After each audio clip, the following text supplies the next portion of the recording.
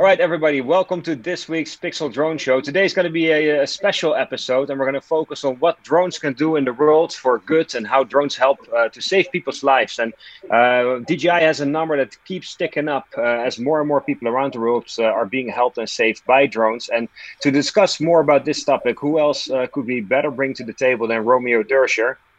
I think most people know Romeo from working at DJI for, I think, about 6 years as the Senior Director of Public Safety Integration. He recently moved to Auterion, which is an entirely different company. So we definitely want to ask him some questions about that.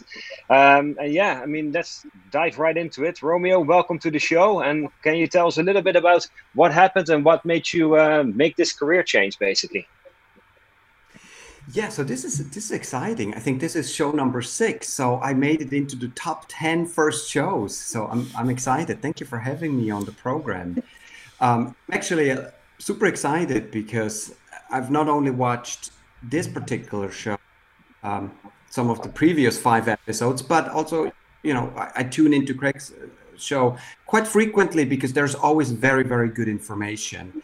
One of the latest ones about what does it mean to fly over people? Very well illustrated and such an important topic, especially right now. So I'm super excited to be here and I'm looking forward to what we can discuss. Yeah, now a lot of things have happened in the last few months. I mean, if I look back in the last six months, personally, a lot has changed. After 6 years with yes, the leading manufacturer in the drone industry and really the company that has gotten us to this point, I made the decision to leave and go to a different company. And I joined the Auterion team, and for a very, very good reason, because I wanted to get back to that vision piece I had many, many years ago. DJI really allowed me to bring a lot of that vision I had in 2013, 14, to the table. And we were able as a team to really create technology that has made a big impact. But there were additional things that I wanted to do that I just could not do at DJI. And so I made that hard decision to leave and join Auterion. And at Auterion, I can follow that vision, that passion.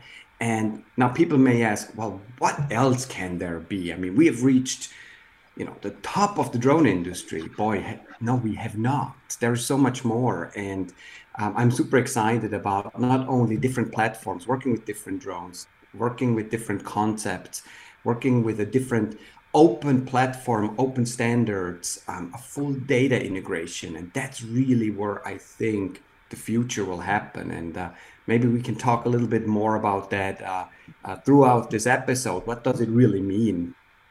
The big driver was Yeah. going back to the vision that I had and fulfilling that piece.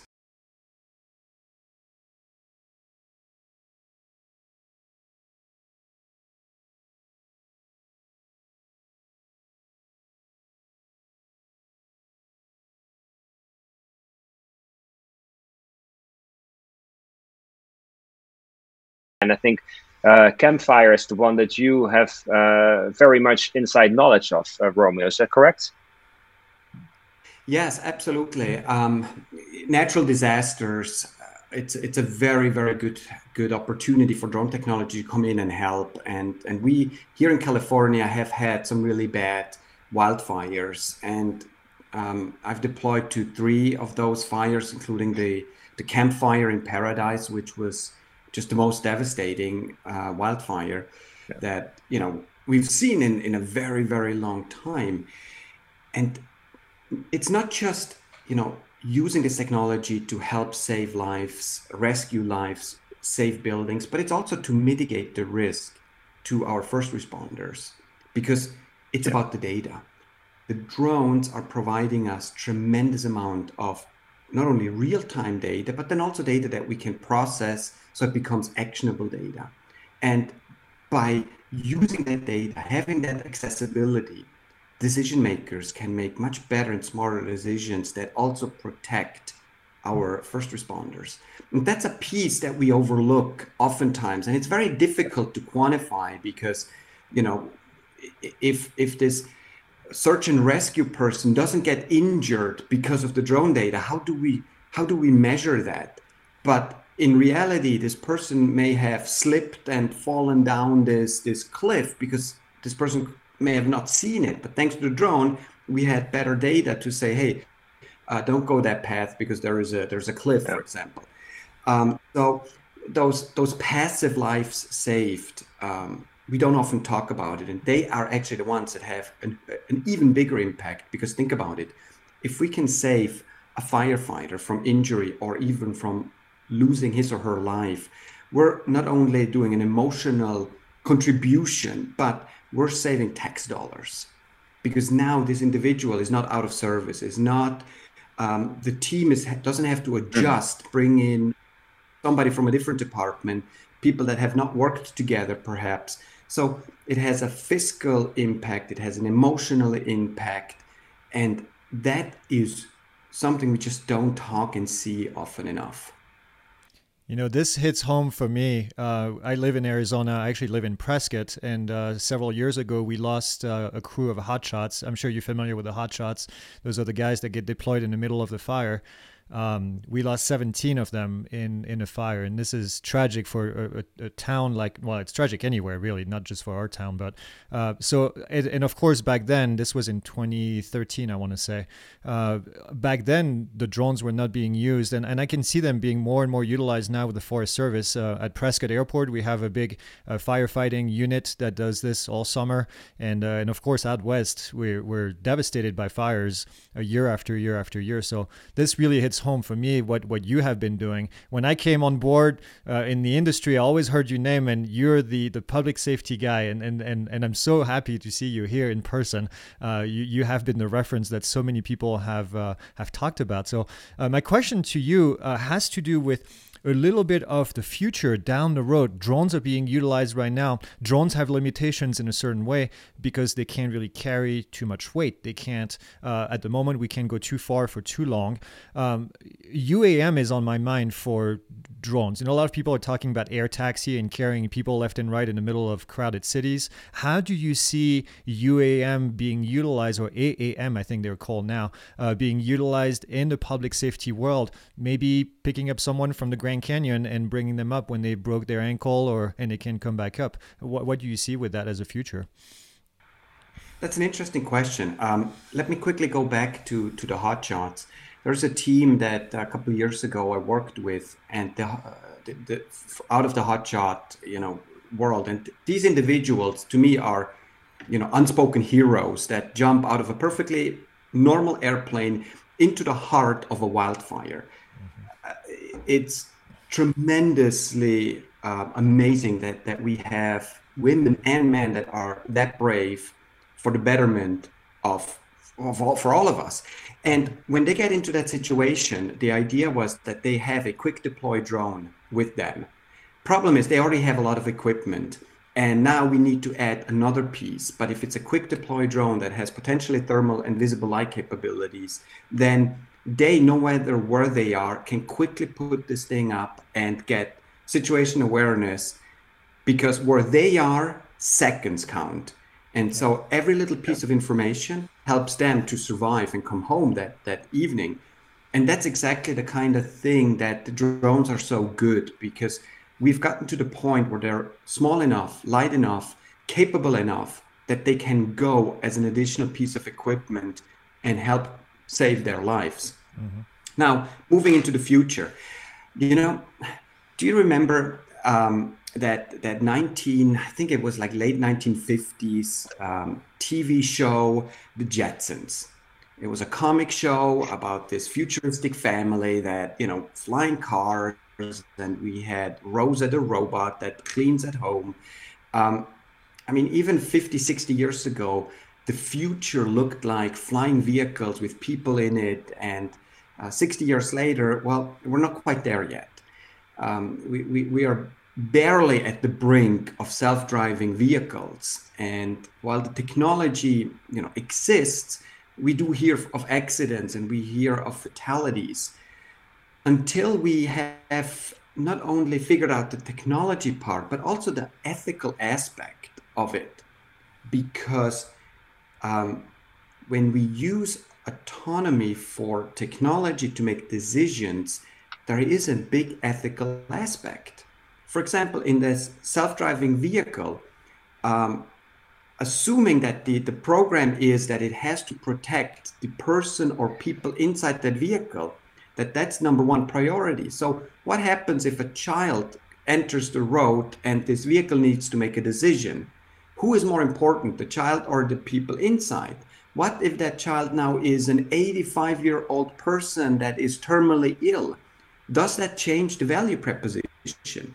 And those are the ethical questions that also apply to this concept of flying vehicles, because something will go wrong at some point, and then a decision has to be made. Do we crash land? Do we just continue on and crash into this building or into this other plane, or whatever the case is? So there's a lot of things that need to properly be thought through before they become reality. Now, what I do foresee is that in areas of disaster response, unfortunately, the battlefield, where we have real opportunities to extract injured or potentially deceased individuals, there I can see a tremendous opportunity for this technology in future years to be implemented and to make a big impact. For regular everyday life, the aerial taxi, I just don't foresee it happening anytime soon. It's a fantastic, the Jetson future, but it's much more complex. Yeah, and I think there's so many more applications that we can focus on at first. I love what you said about picking up people, air ambulance. I mean, you have an accident somewhere and then you need to have them go directly to the hospital without getting a helicopter involved, which will take a lot longer than getting just a large UAS to come down. I think I love that application of UAM. I think this is going to be amazing. So, but yeah, I'm with you on the priority of things. We're going to have to decide which way we're going to go. And this is something that in the man aircraft world, we already have. The pilot, when you have a crash, the pilot goes down with the aircraft and tries to put it in a place that's not going to hurt anyone. And now we don't have anyone inside of the aircraft, so we're going to have to make a decision. But with UAM, we may have somebody inside of the aircraft that's not piloting. So, Haya, yeah, all yours. Yeah, I was going to try to bring it back to drones for a second. If we look at the future of drones and how drones can be used to help and save people's lives, I mean, we now have drones that are very, very capable. They can fly the distance. They have the transmission quality that we need. They have thermal cameras. They have enough flight time to actually spend quite some time up in the air, and they're affordable by now. If you look at the future of those kind of drones, and you can talk about the Evo or let's say the Mavic 2 Enterprise Advanced. I mean, what are the big hurdles that we now need to overcome, looking, let's say, into the next 3, 4, 5 years, when it's not so much the drone anymore, but maybe it's flying beyond visual line of sight or other regulations, or how do we manage the data and process imagery in real time? Like, what are the kind of hurdles that you see that we need to overcome for drones to become even more effective as a life-saving tool? Yes, and that ties into my vision piece and why I decided to join Auterion, because hardware will continue to improve. We have, capabilities already that are amazing in a small form factor that for the most part is pretty affordable. Regulations will continue to improve. We've come pretty far fairly fast, and we have to understand that we're working in an environment of a government. Government usually never works super fast, and we're operating in 3D space where everything that we decide can potentially have a negative impact on people below it. And so obviously regulation is always a little bit behind. For sometimes good reasons, other times not so good reasons, but we're making progress. So those two pieces will continue to improve. But what's really, really where we have come to is data. And the data is the new gold or the new oil that is so valuable. And that's really one of the reasons why I wanted to go into a place where we can really start thinking about the future of data workflows. Because I'm going to tell you this, for consumers, an SD card is perfect. This is what we have growing up since digital cameras came to market. We have SD cards, we take our pictures, we offload them.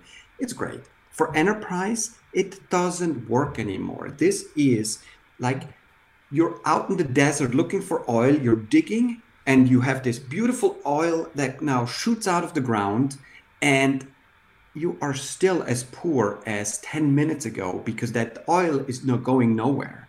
Now you have to really build the line, the pipes, to get the data to the place where it can be processed. And that's exactly where we are. I am on this quest to introduce the near death of the SD card.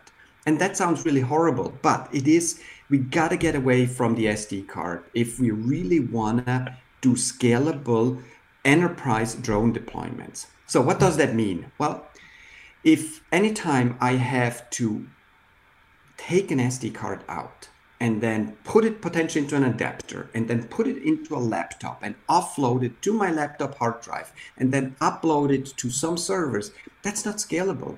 And we saw that every single time on our natural disaster deployments, we lost SD cards because they are small, they are not practical. We had hard times getting them out because we had cold hands, we had hot hands, we were sweaty, we had wet hands. So that's number one. We gotta get away from the SD card concept. If we have a fully integrated data pipeline in the background where I take the image and the image without me doing anything goes into my workflow at the other end, and not only that, but then automatically goes into maybe my Pix4D, my Esri, whatever my end product desire is. Now we're starting to think and talk about really scalable enterprise workflows. And that's what one of our mission is at Auterion, to enable this data pipeline that happens in the background on any of the different drones that are Auterion powered. So open standards, any drone manufacturer can manufacture into this ecosystem of Auterion powered drone. Any payload can go on it because it's an open standard, and any end solution can be attached to it because there are APIs. And suddenly you have a way to replace entire fleets with different aircrafts, different manufacturers, but it's one standard, it's one user interface, it's one data workflow. Now that becomes very interesting to enterprise.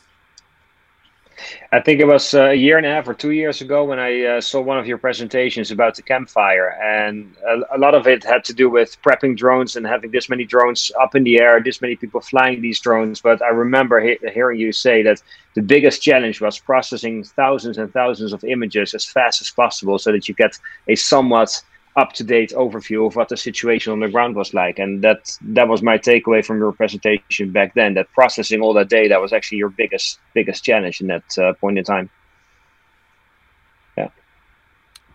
Yeah, absolutely.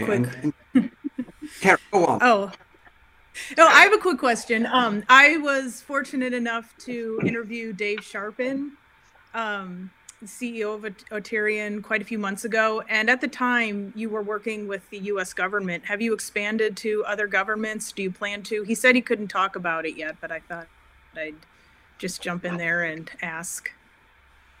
It's been a burning question. So obviously, we have a government solution entities here in the United States that focuses solely on the U.S. government.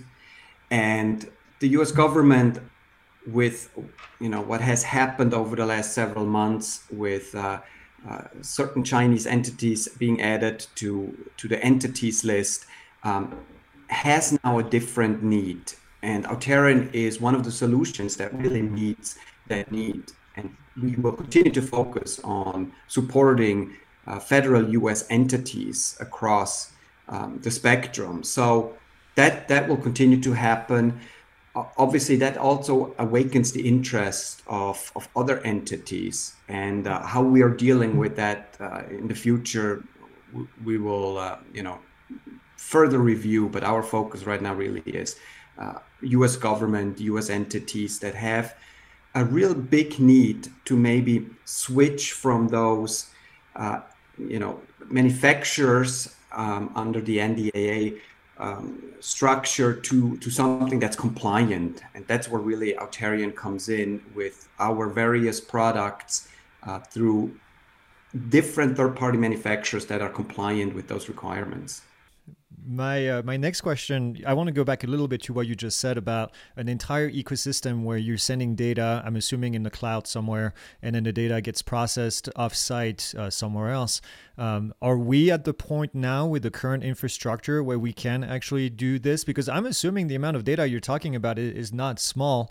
And adding to this, where do you see SpaceX Starlink system going into play with this? Because I know they're designing the system of, for those of you that are listening that are not familiar, a satellite system all across the world, really, to get high-speed internet to a lot of people. So tell us more a little bit. Yeah, so there's a few different components to all of this. So yes, the way Auterion works, and this is very different than pretty much any other company in this industry. So we make one piece of hardware, and that is Skynote. And Skynote is the flight controller that also has a mission computer as well as a connectivity device. So 4G, 5G, Wi-Fi, Bluetooth, mesh network, whatever the case is, all in one. And now a drone manufacturer, they can use this flight controller and build the drone around it.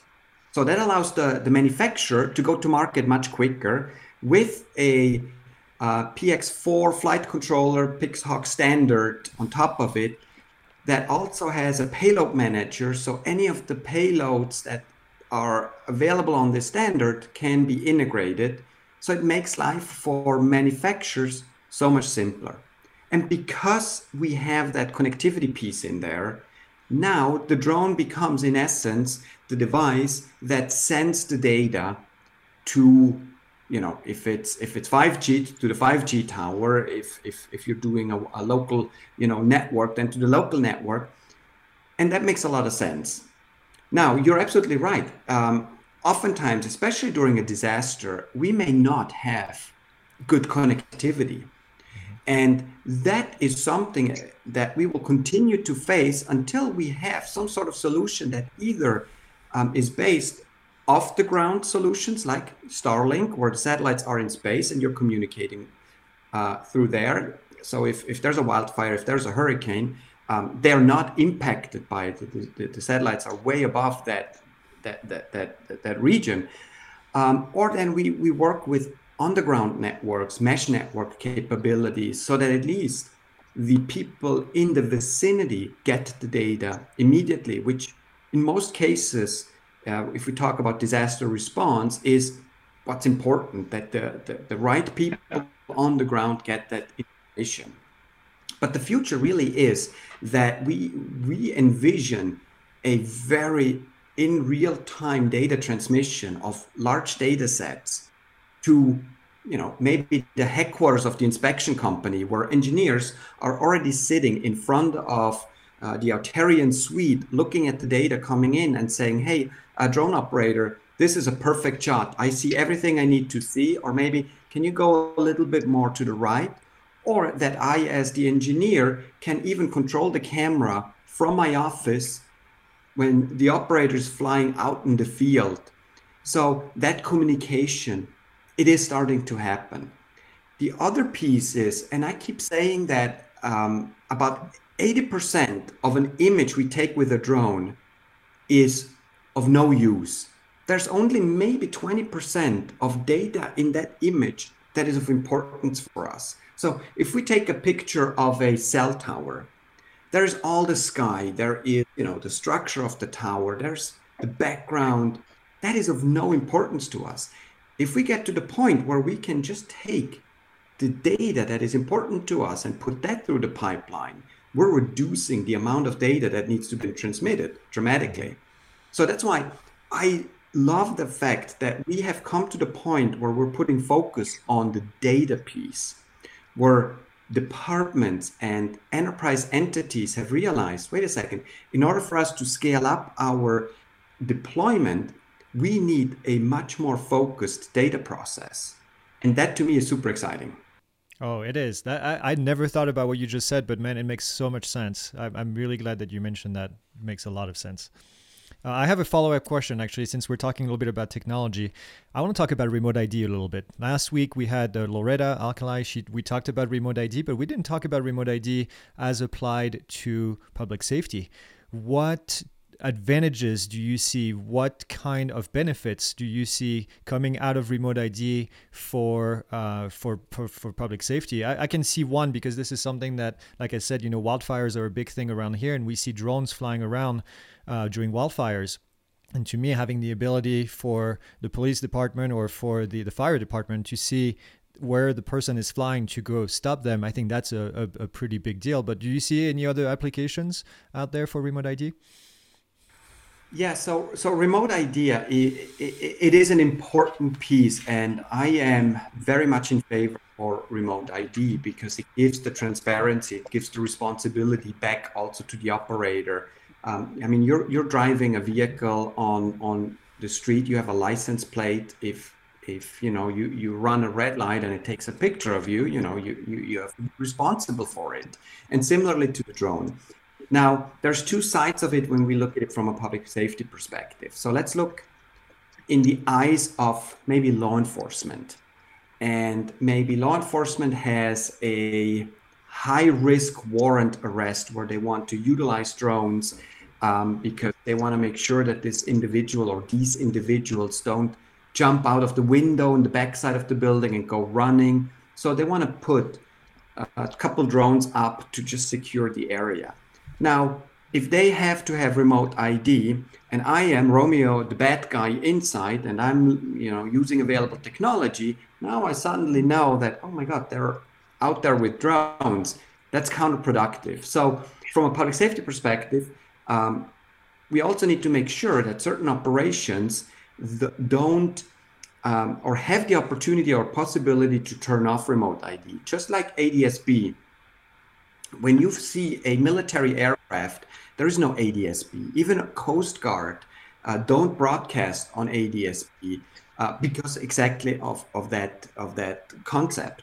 Now, if we're on the other side of the fence, let's say I'm law enforcement or I'm fire, and we have a secure area, and suddenly these drones come in. Like we had those instances at the wildfires where we deployed UAV tracking technology, mostly for us as kind of like a air control system to see where are all of our drones. But suddenly we picked up a third-party drone that was not clear, and we were able to mitigate by sending a unit to that location. That was tremendously helpful, because what we don't want is we don't want to shut down the crewed air traffic, because they're still actively flying the fire lines, dropping water, doing missions. And if there is an unspecified drone in the area, unidentified drone in the area, they have to shut down their entire operation, and we don't want that. So remote ID has definitely a big opportunity. And another case, many years ago, I think it was New Year's of 2018, there was a very big interest in securing a couple cities in the United States with drone detection technology, because there was intel that at midnight, a lot of drones would be flying. And so thanks to that, we deployed some technologies and before midnight started to watch the skies. And what was amazing was the amount of drones that were up starting at like 5 minutes before midnight, because everybody wanted to film the firework. And there are, this is pre-COVID, there's tens of thousands of people in the streets, watching. And there are these, from small drones to big heavy lift drones just buzzing overhead in all different directions. And unfortunately, we've come to the point where we also have to think about potential danger that comes from these drones in a targeted way, that these drones are being used to disrupt, to injure, or to even kill individuals. So sadly, we have come to the point where remote ID is just becoming another tool to help us be responsible, to help us take ownership, and to also protect us from, something that could potentially harm us. Great response. I totally agree. Yeah, so things have moved so fast. It's amazing. It is amazing, and I think with drones becoming more affordable and smaller, and at the same time more and more capable, I guess another interesting question would be, okay, for Auterion to make your system work. I saw on your website that for part of the system, you guys seem to focus on larger and even some fixed-wing drones. Does it also work on, let's say, a Phantom 4 or even a Mavic drone or an Autel Evo drone? Like, can you imply the same systems that you guys are developing at Auterion for smaller, more affordable drones, or is that still more difficult because of the hardware that needs to be added to those unmanned aircraft? The best way to look at it is Apple versus Android. So DJI is Apple, very closed system, no open source, not really any standards, and very, very locked down in the way you get access to it to utilize it. And then there is Auterion, which really is the Android version. So the operating system is the same, no matter if you have a Sony phone or if you have a Google phone. The functionality is the same, the apps are the same, the user experience, you can switch from one manufacturer over to the other, and it just feels very, very much the same. And that's really the premise of it. We want to focus on this open standard.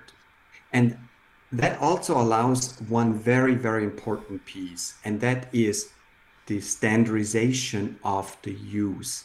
So I'll give you an example. In the DJI world, we have all these different platforms, and we learned that there is no one drone that does it all. For certain missions, you need maybe a smaller platform. For other missions, you maybe need something a little larger with different payloads. So there's no one size fits all. The challenge with DJI is that we had one app for this drone, a different app for that drone, and a third app for this drone. And those apps didn't feel the same, didn't look the same, didn't operate the same way. And now that makes it extremely difficult to standardize. Now you have to learn every single app. And that is just not very practical, especially for, enterprise where, we are geeks, and I am a nerd. And of course I love learning those apps because I love drones. But this fireman that becomes a drone operator, he may not have the same type of love to drones. And for this person, having to learn all these different systems is a pain. Yep. So on the Auterion side, if I fly a Vantage Robotics Vesper, which is a small, kind of like a Mavic 2 platform, it's a Blue SUS approved platform. If I fly that one, and then I realize, I need a VTOL, and I switch over to my Quantum Systems a Vector, which is a 9-foot vertical takeoff and landing drone. I can use the same radio, I can use the same interface, the same buttons, and the flight characteristics feel very much the same because it's built on the Skynote flight controller, our Auterion Skynote flight controller. So the experience going from one to the other is so seamless.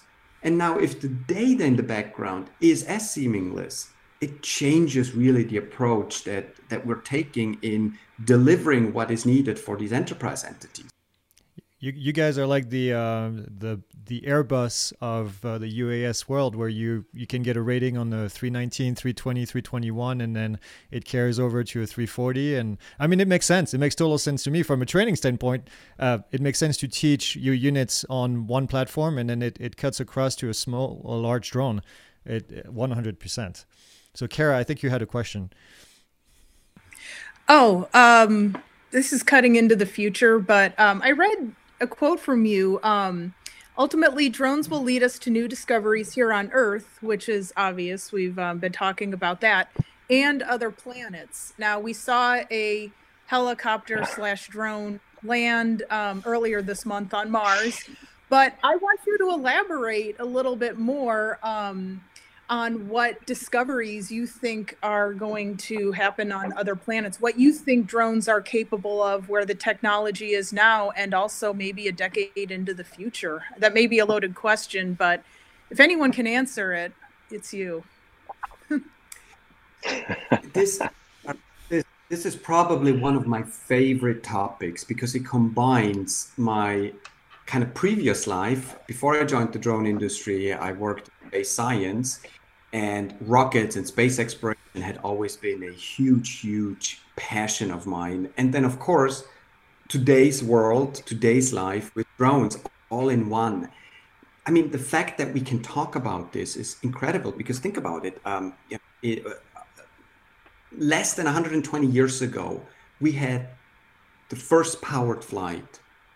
And then 60 plus years later, we landed on the moon and we brought people safely back to Earth. And today we have a helicopter on a planet in our solar system that has barely any atmosphere compared to what we have here on Earth. And this thing is surviving the most challenging of environments. There is no atmosphere that protects. There's no magnetic field line that protects the surface from solar radiation, galactic radiation. It is cold at night. And this little tiny helicopter survives Martian days and Martian nights, and then gets commands from Earth that take minutes to get there. And it spools up. And despite all of these challenges, it lifts off and it flies around. That piece alone is something where we should be getting chills because that is so freaking cool. And if this doesn't make it cool to you, then on this little helicopter is a piece of the original Wright brothers plane that flew almost 120 years ago for the very first time. And it's now on a different planet flying again. I mean, that by itself now should get your hairs on the back of your neck standing up. This is how cool it is. But what does it mean besides being cool? Well, what it really means is we have robotics on Mars. We've had robotics on Mars for a couple decades, if not longer, that have been, sending us data back to give us a much different understanding of the red planet. And now we can go further. We can now start flying and going to places where it would have taken us maybe years to get to, and our understanding will grow. Our capabilities will grow. I mean, we're creating oxygen on Mars. And what does that mean? Well, eventually we will visit Mars as individuals, as humans. And we have to, because if we humans are not going to destroy Earth first, our sun will. Our sun will get to the point where it's going to burn out.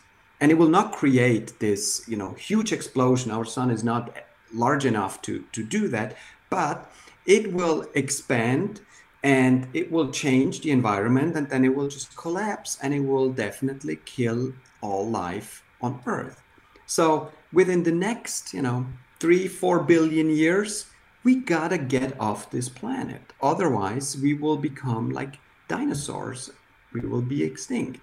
And so from that perspective, having the ability to now roam around from a different perspective on Mars is very similar as the first time I flew a drone here at home. I saw my environment from a different perspective. I saw things I had never seen before. I got a very different appreciation and understanding of my surrounding. And that is the beautiful thing about science and technology meeting each other and doing things that we never thought would be possible. It's a very good example. Obviously, the drone flying on planet Mars is beyond visual line of sight. Going back to planet Earth, how important is it for first responders to be able to fly their drones beyond visual line of sight? And are there countries around the world where that's already legalized? And how much of a hindrance is it for firemen and other search and rescue crews to not be able to fly beyond visual line of sight here in the United States? So, oftentimes when we think about beyond visual line of sight, we think distance, because that's what comes to mind. But it can be as simple as this particular scenario. In Canada, a few years ago, in the capital city, there was this huge sinkhole. So the ground gave away and it just dropped. And there was a drone operator from the fire department that flew the drone, and he was standing not too far away in a safe distance from the sinkhole. He went inside because they wanted to see what kind of pipes were broken. Is there water? Is there gas? Get visualization of how bad is the situation. So now this drone drops below the ground, and now even though it may only be, 200 feet away from the drone operator cannot see the drone anymore. And guess what? This is already beyond visual line of sight, as it is in the term. You don't see it anymore, even though the distance is 200 feet. And the drone operator got into trouble, even though it was a public safety person. It didn't help that it was right in front of the Parliament building in the capital city of Canada. Does it make sense? Well, on the regulatory side, yes. But in practicality, no. Is he going to endanger another aircraft? Well, if so, then we have a whole different set of problems. If there's an airplane that low, so there's challenges with that whole beyond visual line of sight. In the US, there is now a process to do a tactical beyond visual line of sight, which is a short distance, but exactly that. Maybe you're around a building, around a corner, or you have to drop into a stadium, and for a moment you're not actually seeing the drone. And if there are some waivers to get that, the future will be that we can deploy these platforms on larger distances with remote ID, with UTM integration. It's going to happen. But for public safety, I always say, when you come from nothing and suddenly you get something, you are so happy that you have something that is so better than nothing that you don't mind that it's not perfect. And in most incidents, you fly the drone in a pretty close proximity. Some variations, hazmat scenarios, you may be, a mile away from the hot zone because you cannot be any closer. It could be hazardous to your health. There, it would potentially be nice to maybe have 2-mile range, but that may be beyond visual line of sight, depending on what kind of drone you're flying. But for the most part, most public safety operations are conducted easily within line of sight. Another example is search and rescue, where you want to cover as much ground as possible.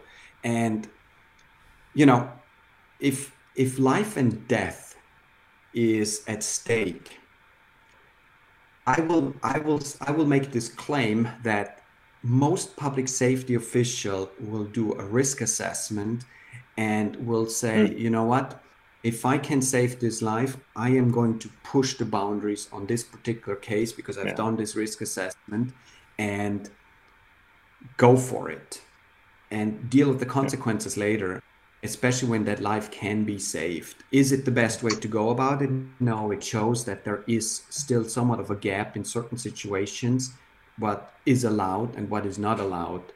But, life and death always should have a little bit more of a leeway. I have a follow up on that. Do you know of any, because the US, obviously, other than the SGI special waiver that you can get to fly beyond visual line of sight for a very short period of time, do you know of any other countries in the world that have different layers of beyond visual line of sight?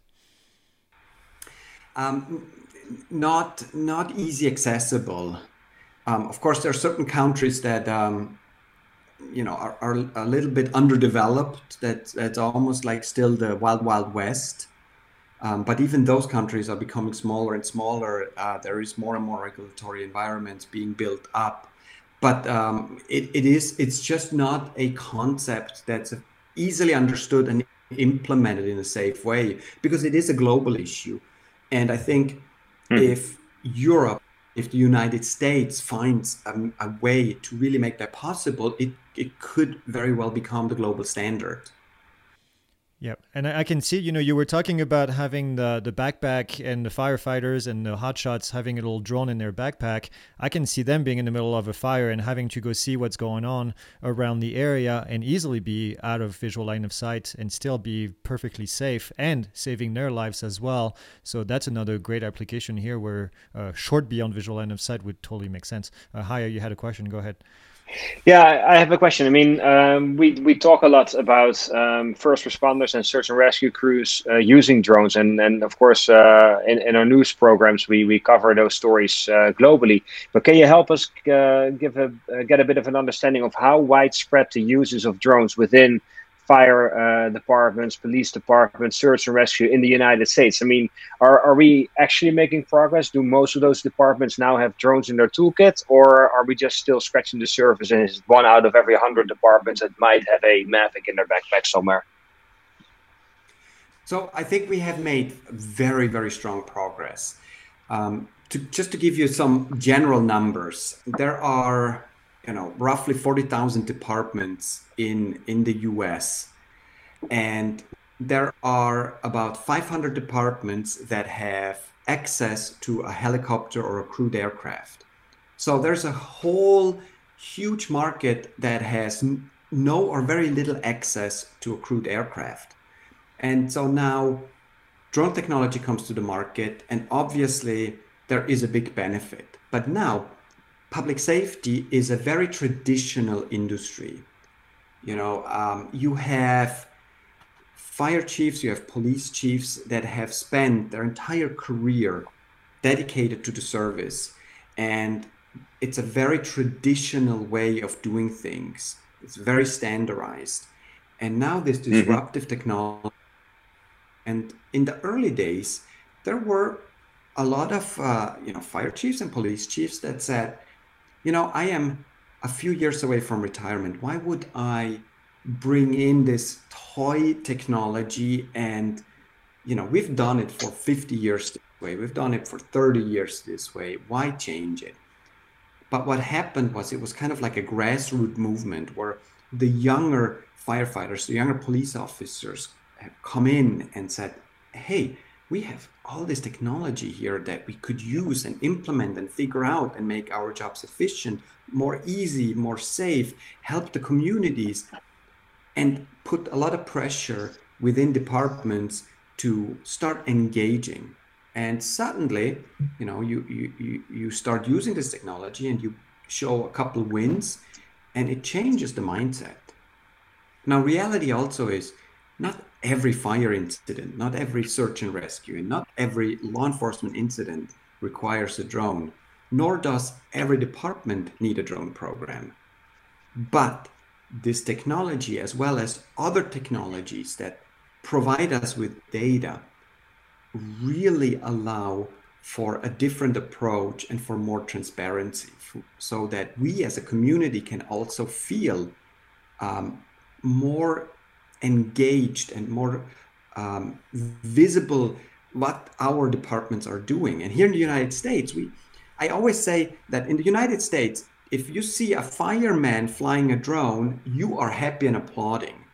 But when you see a police officer flying a drone, you're like, wait a second, what is he doing? He must be looking at someone's backyard. That's a very, very cultural phenomena.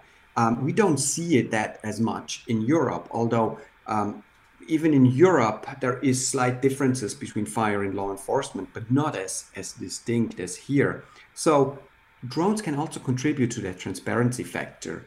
And we see departments that do an amazing job in socializing their drone missions, showcasing why are we using drones. For example, Marin County Sheriff's Office. Marin County is north of San Francisco, right on the other side of the Golden Gate. Every quarter, they release a document with all their drone flights, where they flew, why they flew, and what was the outcome. And now suddenly you have a lot of transparency, and that is what's also helping with building community trust. But it really boils down to not everyone, not every citizen, and not every department needs a drone. I have a personal question for you. You and I and Haya, we all speak with a funny accent. What brought you to the United States? How did you end up here, and how did you end up in the aviation world? So that all went back to 1989 when there was the Challenger accident. Space Shuttle Challenger, 70 seconds after launch, exploded, and the entire United States was watching. School children were watching because the first teacher was on board of Challenger. And obviously, we were time delayed in Switzerland, but the next day I saw this, and it was devastating yet fascinating that we had this beautiful spaceship that just explodes. And that kind of started my interest in space exploration. And that incident allowed me to start a newspaper. And I was like a little high in Switzerland talking about one topic, that's why did this rocket explode? And I think my viewership was like 2 people, me and probably somebody else, I hope.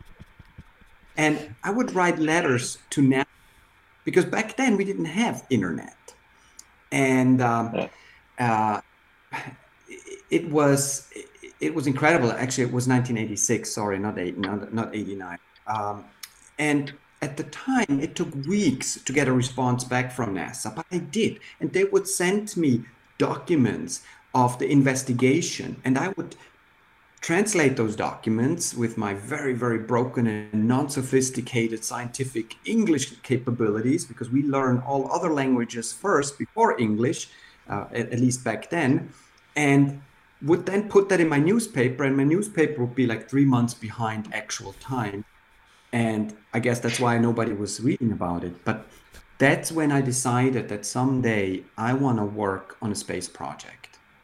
And we do a lot of great things in Switzerland, watches and chocolate and cheese and banking, but we don't do space exploration much. So I had the opportunity to move to the US. I took it, and I got my foot in the door on a NASA space project, and I spent almost 13 years doing that. And then I just fell into this whole drone world, and here we are.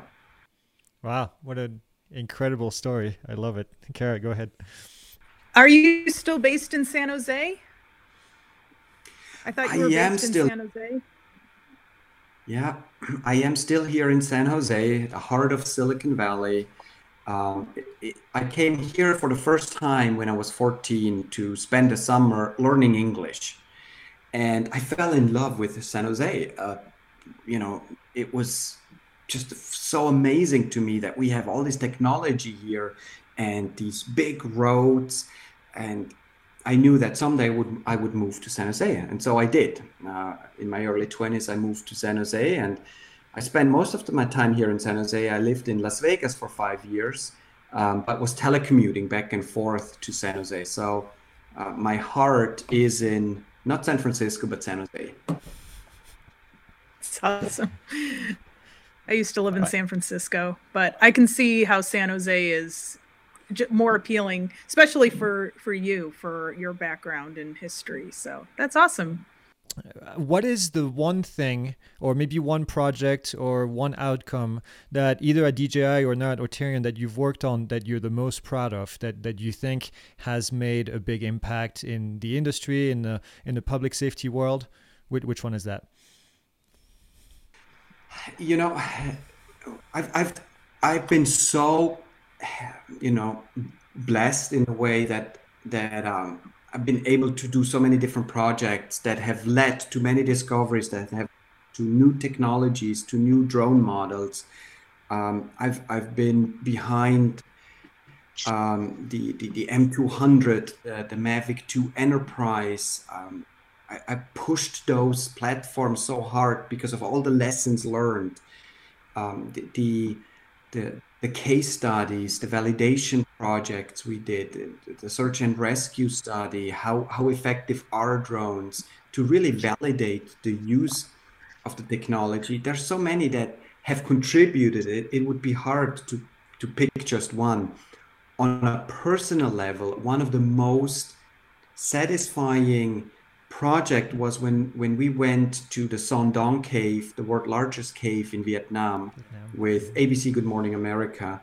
And we did a live broadcast with drones out of the cave system back to the studio in New York and into the households across the United States. That was at the time, 2015, when the technology was nothing like it is today. An incredible feat from everyone involved, and a true adventure that has really given me so much personal satisfaction. And I met some of the most wonderful friends and people that we are still in touch with today. I would say personally that was the most satisfying project. Seeing now that we are saving and rescuing lives across the globe because of a vision and because of people that believed in my vision, that supported my vision and worked with me on it in the industry, but also outside the industry.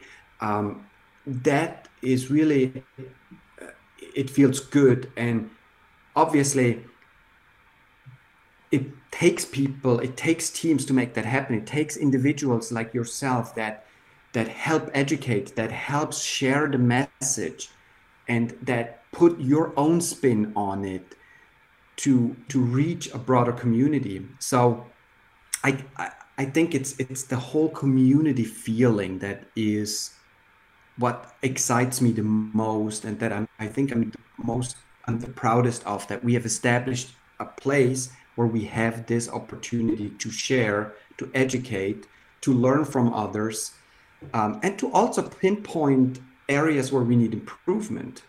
And that's so tremendously great to see. You've built an amazing legacy. It's thank you for that. Yeah. I have a hard time seeing it that way. Yes, I've been fortunate. I've been at the right place at the right moment. I've had people that listened to me, and I think that is the big thing. If you don't listen, if you don't try to understand, and if you don't try to work together, you can't be successful, especially not in an emergency technology that is really as disruptive as drone technology is. So I can't take the full credit. It really takes so many people to make this happen. I just happen to be at the forefront of it. Mm-hmm. Mm-hmm. I think we're coming up to an hour. Maybe, I don't know if there's any other questions, but one question I wanted to ask you, Romeo, is like the whole campfire disaster or natural disaster took place in 2018. We're now coming up to another fire season in California, and I read recently that they're expecting with the current drought that it might be a pretty severe one as well. Have you seen any areas where we can expect drones to be even used more widely now, or are there new areas where we're going to see drones being used to help fight this upcoming wildfire season?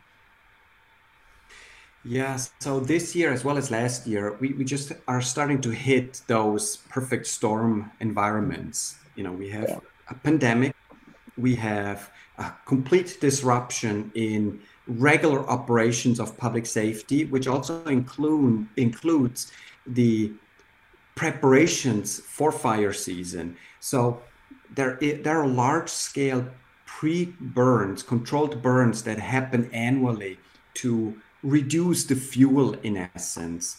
And a lot of that has been disrupted because of the pandemic and because of certain technology regulatory impacts like entities ban, that we are in a very dire situation. And with the drought that is happening in California, we already have 2 counties that have been declared emergency counties because of the, we may face another very devastating wildfire season.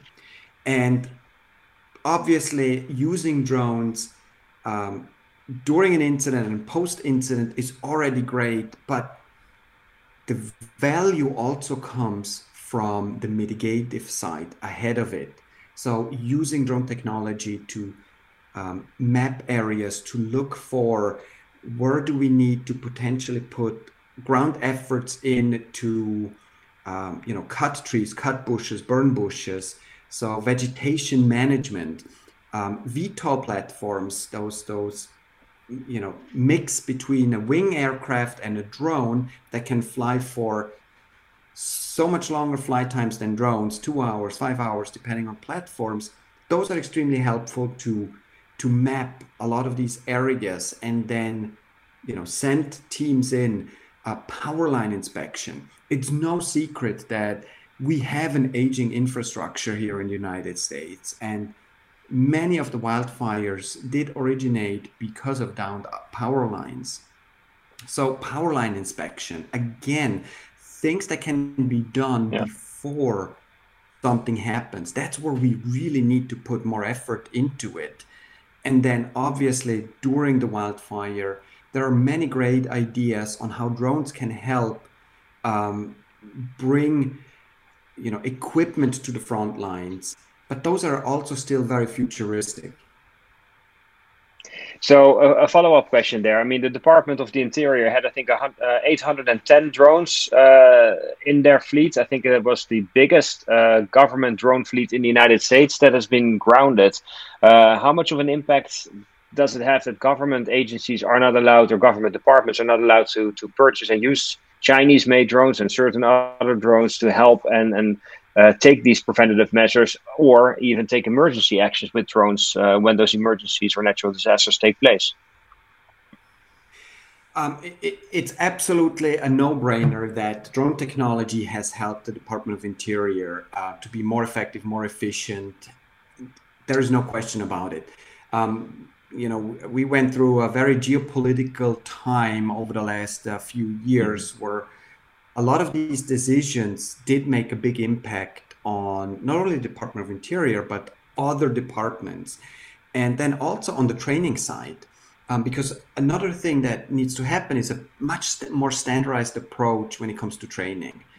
In fact, if a firefighter in San Diego is a drone operator and moves maybe to, Rhode Island and gets a job there, this firefighter that is now being hired maybe is hired as a firefighter drone operator, but there is no standard. So the fire chief doesn't know what kind of qualification this person brings to the table. And so part of the Department of Interior was also a training program that they had established to really get standardized in the way we train for wildfire deployments, for example. And that, of course, got also disrupted. So it did have a big impact, but it also opened up the market for other companies to come in and develop technology that is NDAA compliant to help those federal agencies replace the fleet. Unfortunately, what we're also seeing is something that we saw in 2015, 2016, and that is that smoke and mirror approach where everybody smells the blood in the water, that DJI may not be able to fulfill certain requirements. So now it's our time to come in and take market share away. And they're over promising products. And I remember, I think it was 2016 at the Inner Drone keynote, I called out that tactic back then, that we got to get the industry to a place where we do validated information, where we don't say, things that are not true because it doesn't help. It may give you a sale, but it hurts the industry. And unfortunately, we've gotten back to that point where there's a lot of claims being made. Suddenly, these made in USA drones appear that still have components in it that don't meet the NDAA regulatory outline, or that drone manufacturers make promises about what their drones can do when in reality it looks differently. It doesn't help the industry. We have to mature and we have to be more responsible. And what it really does is it brings a lot of uncertainty into public safety, because these individuals are no drone experts. They are experts in saving your life, in saving your building, in de-escalating situations. They don't know the ins and outs of the drone industry. And if we come in and we overpromise and underdeliver, it hurts every single person and entity in the drone industry. And so that is one of my biggest concerns right now with what is happening, that the industry oftentimes overpromises and underdelivers. Yep. I have one that's a good way. Oh, go ahead. Oh, I had one more question, because I always ask it to all of our guests. And to finish up, a fun question: a favorite drone to fly?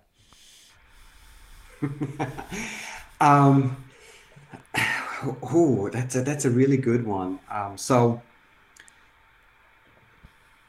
in 2016, I was really trying to get my previous employer to do a VTOL platform, because I was just so fascinated with VTOL, and unfortunately I wasn't successful. But that desire to bring in a VTOL into public safety, into other areas, has just stayed with me. And the other day I was able to fly a VTOL, the Vector from Quantum Systems, and it was just incredible. That feeling of seeing this very large platform that packs into a backpack, lift off like a helicopter, like a quadcopter, and then nicely transitions into forward flight and just soaring away. It was so much fun. It was so impressive, and that has become my favorite drone. And I'm heading to Europe over the next few days, and I will spend more time with the team on this platform. Hopefully we'll go to the manufacturer and spend some time with them, because I see so much opportunity in that VTOL concept, and that has become my favorite drone right now. Awesome. That's a great last question and a great answer. It's a Friday afternoon. Thank you so much, Romeo, for spending more than an hour with us on the PixL Drone Show. It's been awesome. It's been a pleasure, and for all of us, I think, to have you on as a guest, and super informative. I think your role in the drone industry is far from done. I think we need more people like you who promote drones. I don't care what brand or what product, but I think there's a lot of how do you say that? A lot of untapped potential still for drones. So we need people that are passionate and that help share this message. So thank you again, and have a great weekend. Yeah, thank you, Romeo. Thank you. Thank you.